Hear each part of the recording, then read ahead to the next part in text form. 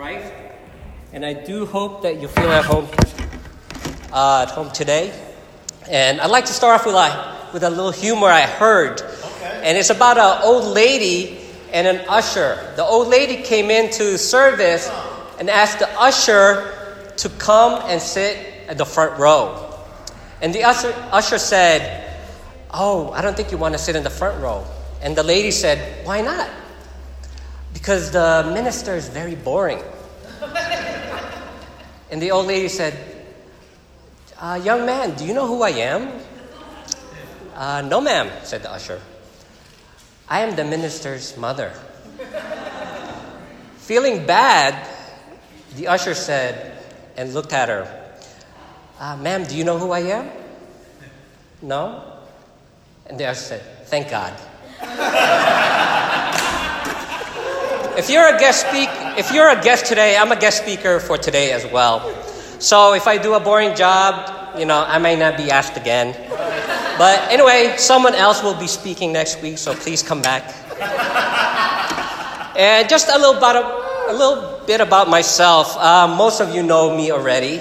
My wife and I moved here from New York City at the end of 2006 and have been with Shoreline since then. And I was baptized in the New York City Church of Christ in 1995 in the campus ministry.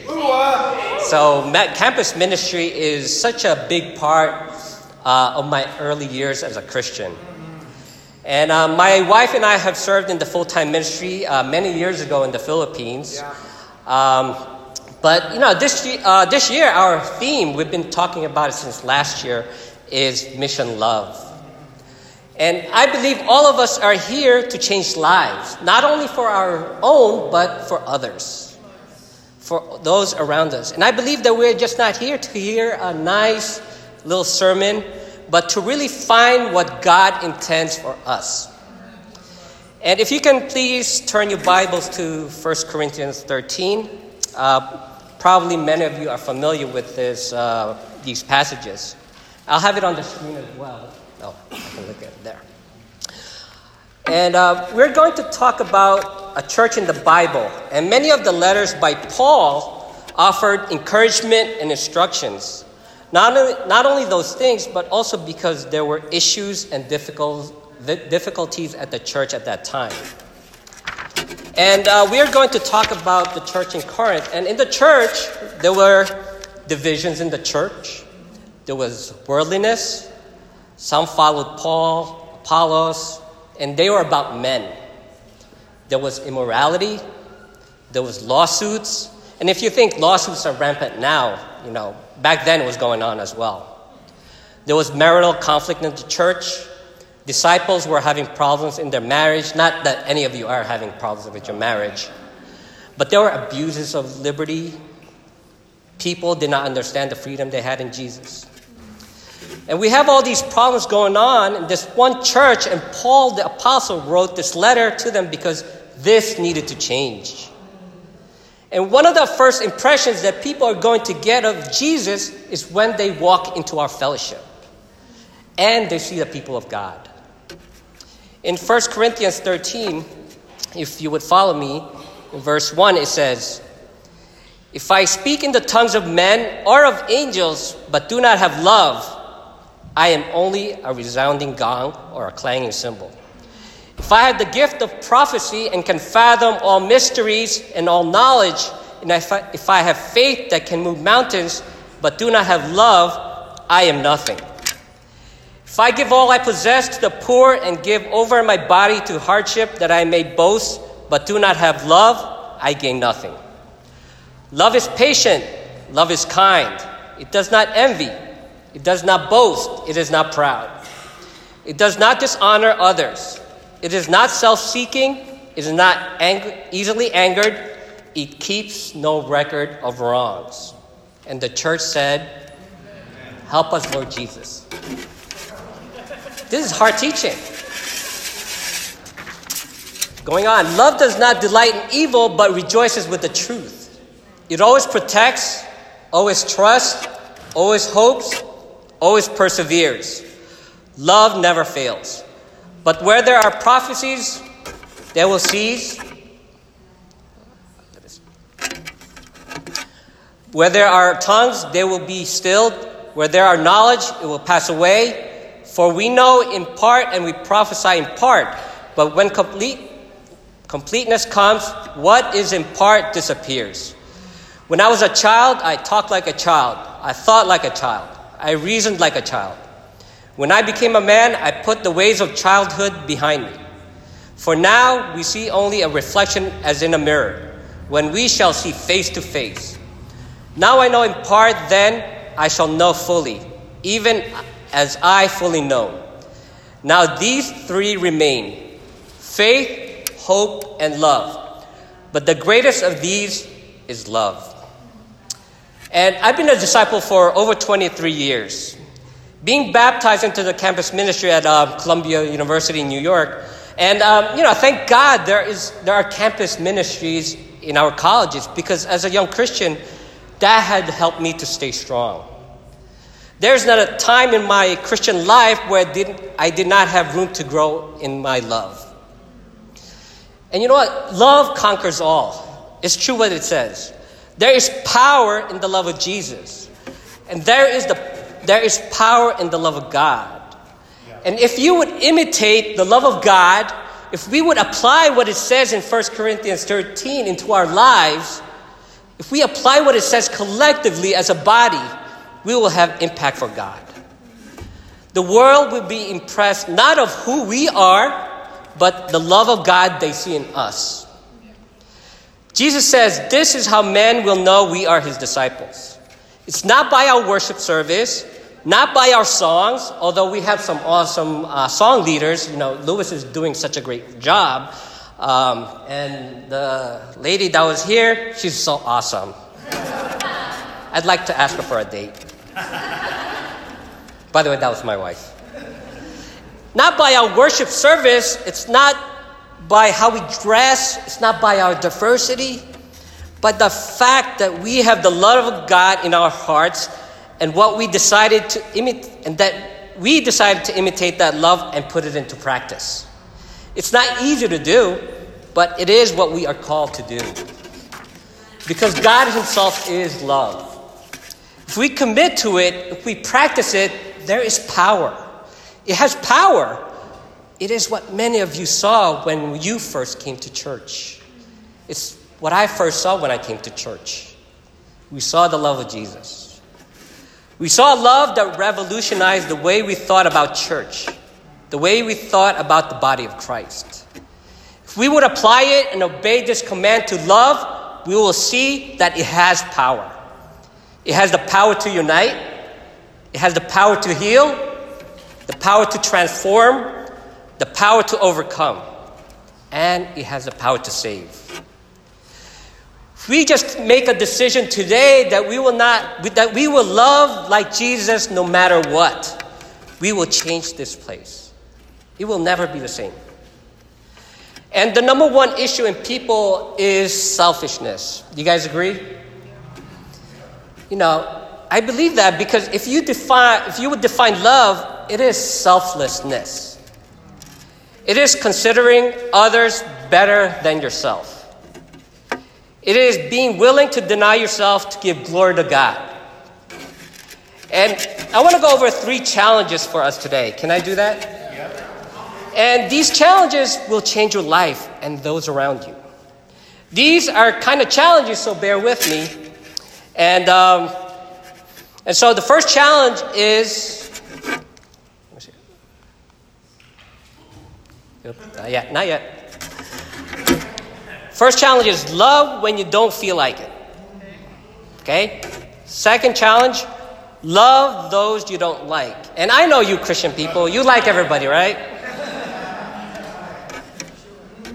Challenge number 3, love those you don't know. Okay?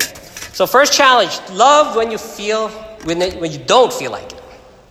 And no matter how awesome you are as a disciple, you don't always feel like loving people. You really don't. And next month in May, Marisol and I will be celebrating our 17 years wedding anniversary. And it's awesome. I love her dearly. She is the Joanna Gaines of my life. If you don't know her, she's an interior designer. She is the interior decorator of my life. And majority of the time, that's a good thing because we have such a beautiful home because of her. But sometimes, I don't feel like hanging another picture. I just hang that up, and now you're going to move it and put something else. But you know what? That's what she loves to do. I got to deny myself and do what she's asking. Sometimes it takes a week for me to do it, or a month maybe. But sometimes I don't feel like doing those things. I have 2 wonderful kids, Christine and Christian.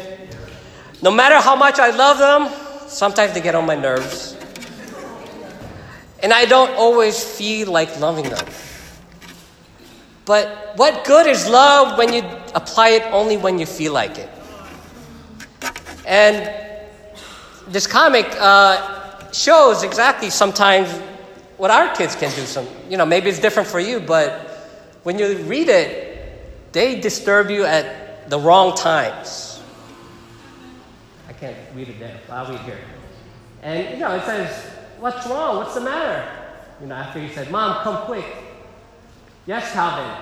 "Mom, is it true what Paul said about love endures all things?" "I think so because it's the only thing keeping me from strangling you right now." Now go back to sleep. And Calvin, I bet Paul wouldn't have said that. But, sometimes we can feel that way when our kids are doing something that we don't like. But we have to love no matter what. Real love is stepping up and doing the right things. And it's stop living by your feelings. Stop living by your emotions. Stop letting your moods control what you do.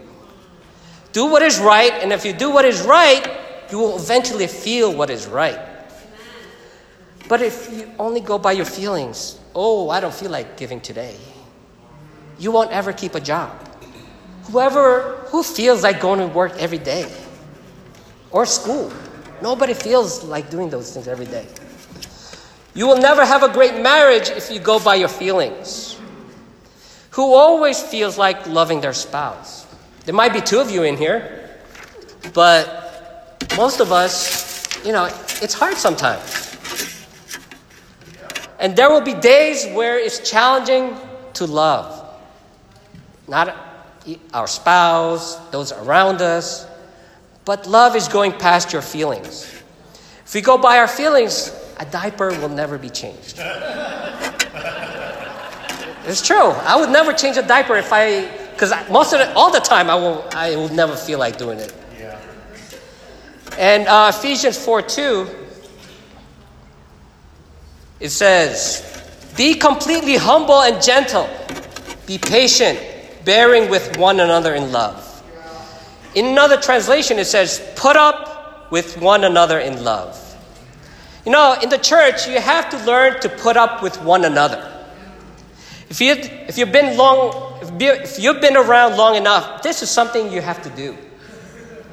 Because you don't always like what people do or the way people do things. But Jesus loved the weird. Jesus loved odd people. Jesus loved sinners. Jesus said in John 13, it says, "A new command I give you, love one another, as I have loved you. So you must love one another. By this, everyone will know that you are my disciples, if you love one another." Love is powerful.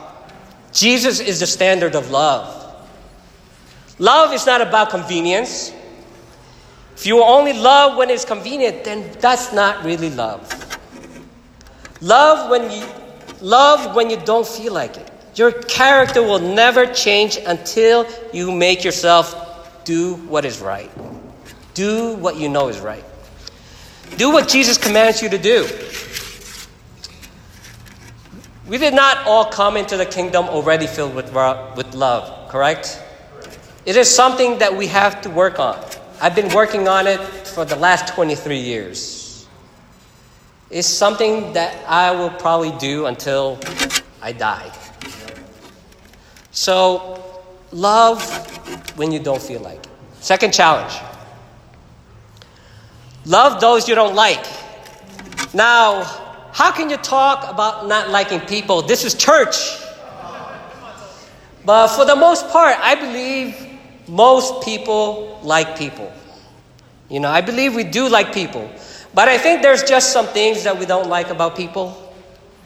I'm not talking about anyone in particular, but God made us all different.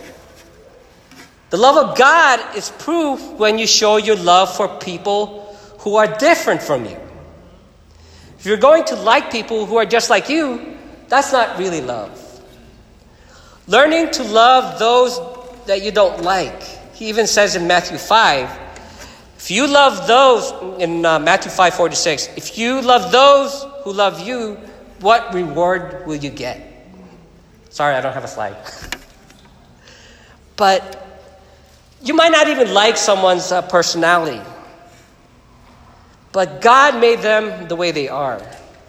Maybe someone's nature is to be quiet, and most of the time that's my personality. And there are other personalities that are loud. And we can ask, why are they like that? Why are you like that? It is because God made them like that. And God did not want everyone to be like you.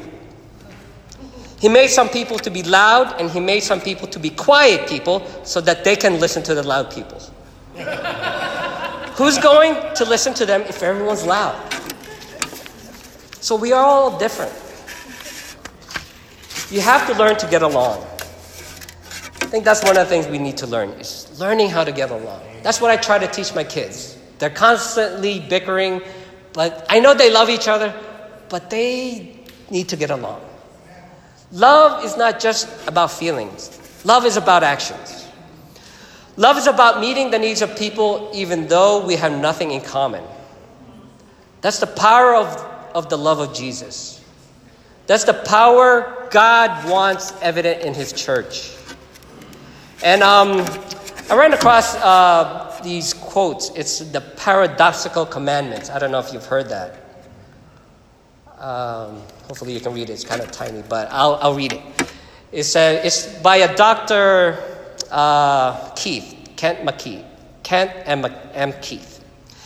And it says, people are illogical, unreasonable, self-centered. Love them anyway. If you do good, people will accuse you of selfish, ulterior motives. Do good anyway. If you are successful, you will win false friends and true enemies. Succeed anyway. The good you do today will be forgotten tomorrow. Do good anyway. Honesty and frankness make you vulnerable. Be honest and frank anyway. The biggest men and women with the biggest ideas can be shot down by the smallest men and women with the smallest minds. Think big anyway. People favor underdogs but follow only top dogs. Fight for a few underdogs anyway. What you spend years building may be destroyed overnight. Build anyway.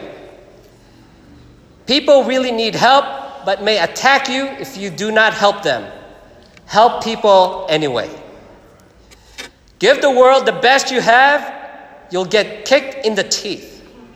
Give the world the best you have anyway.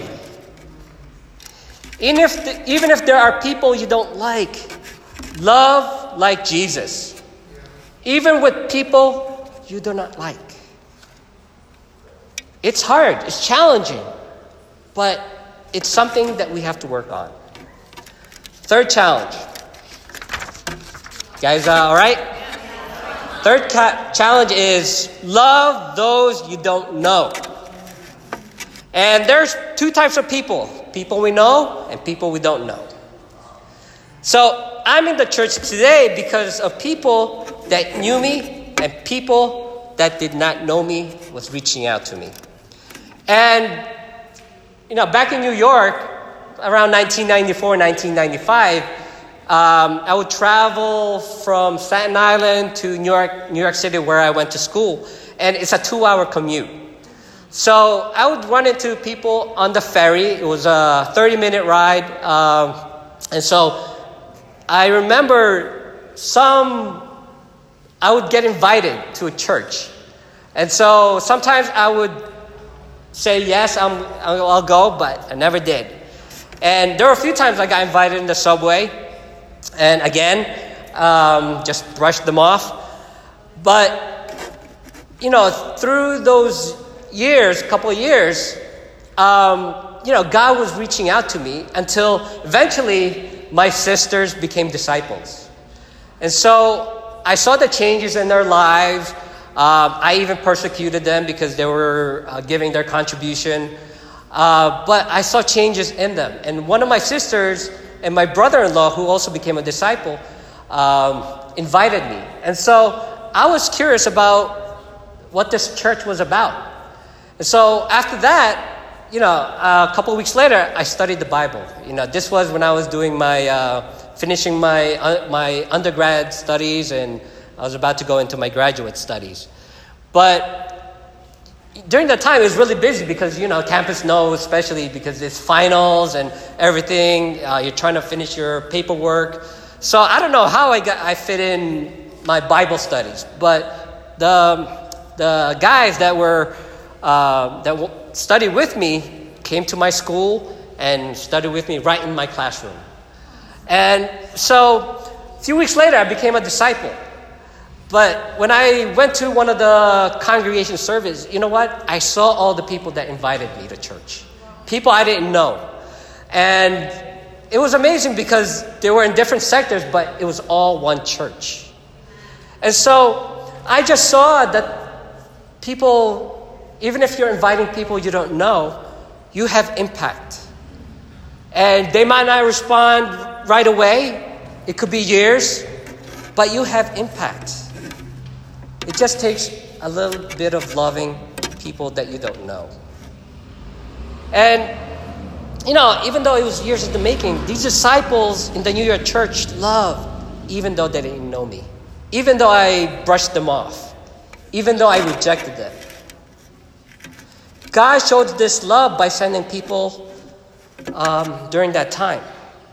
But let me ask you, are you reaching out to people you don't know? You may be their only hope, and God will present you that opportunity even today. In Luke 10:30, it says, in reply, Jesus said, a man was going down from Jerusalem to Jericho. When he was attacked by robbers, they stripped him of his clothes, beat him, and went away, leaving him half dead. A priest happened to be going down the same road, and when he saw the man, he passed by on the other side. So too, a Levite, when he came to the place and saw him, passed him by on the other side. But a Samaritan, as he traveled, came where the man was. And when he saw him, he took pity on him. He went to him and bandaged his wounds, pouring on oil and wine. Then he put the man on his own donkey, brought him to an inn, and took care of him. The next day he took out 2 denarii and gave them to the innkeeper. Look after him, he said, and when I return, I will reimburse you for any extra expense you may have. Which of these 3 do you think was a neighbor to the man who fell into the hands of robbers? Verse 37. The expert in the law replied, the one who had mercy on him. Jesus told him, go and do likewise. So it's important for us to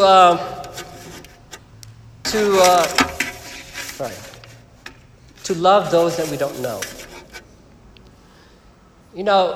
It takes for us that someone, whether they know us or don't know us, we are here because of them. And, some of the things that Shoreline has been doing is, I really want to lift up all these things that we're doing is rescue missions. Every month, there's a group of people, most consistently David, the Waltmans. They're there giving their hearts to people they don't know. These mostly men that are in rehab or going through challenges, things in their life. But, most of us, we probably don't know them, but, when we give to them, it's such an impact for them. Another activity is the one we just did a couple of weeks ago, or was it last week? Casa Pacifica. It was mostly teens in a foster care home, but it was so encouraging. We were there to encourage them, but I feel like I got encouraged just going out there, being with them, because they played soccer. Some of the disciples brought their equipment and just gave their time. And so, we don't know all of them. We don't know if we're ever going to see them. Maybe in the next activity we'll see them. But, seeing them for the first time, seeing how they were encouraged. And, some of them were kind of shy, but some weren't. They talked to us. But who knows how we impact them.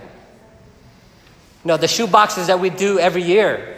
These shoe boxes that we send out to Manila, most of you give to that.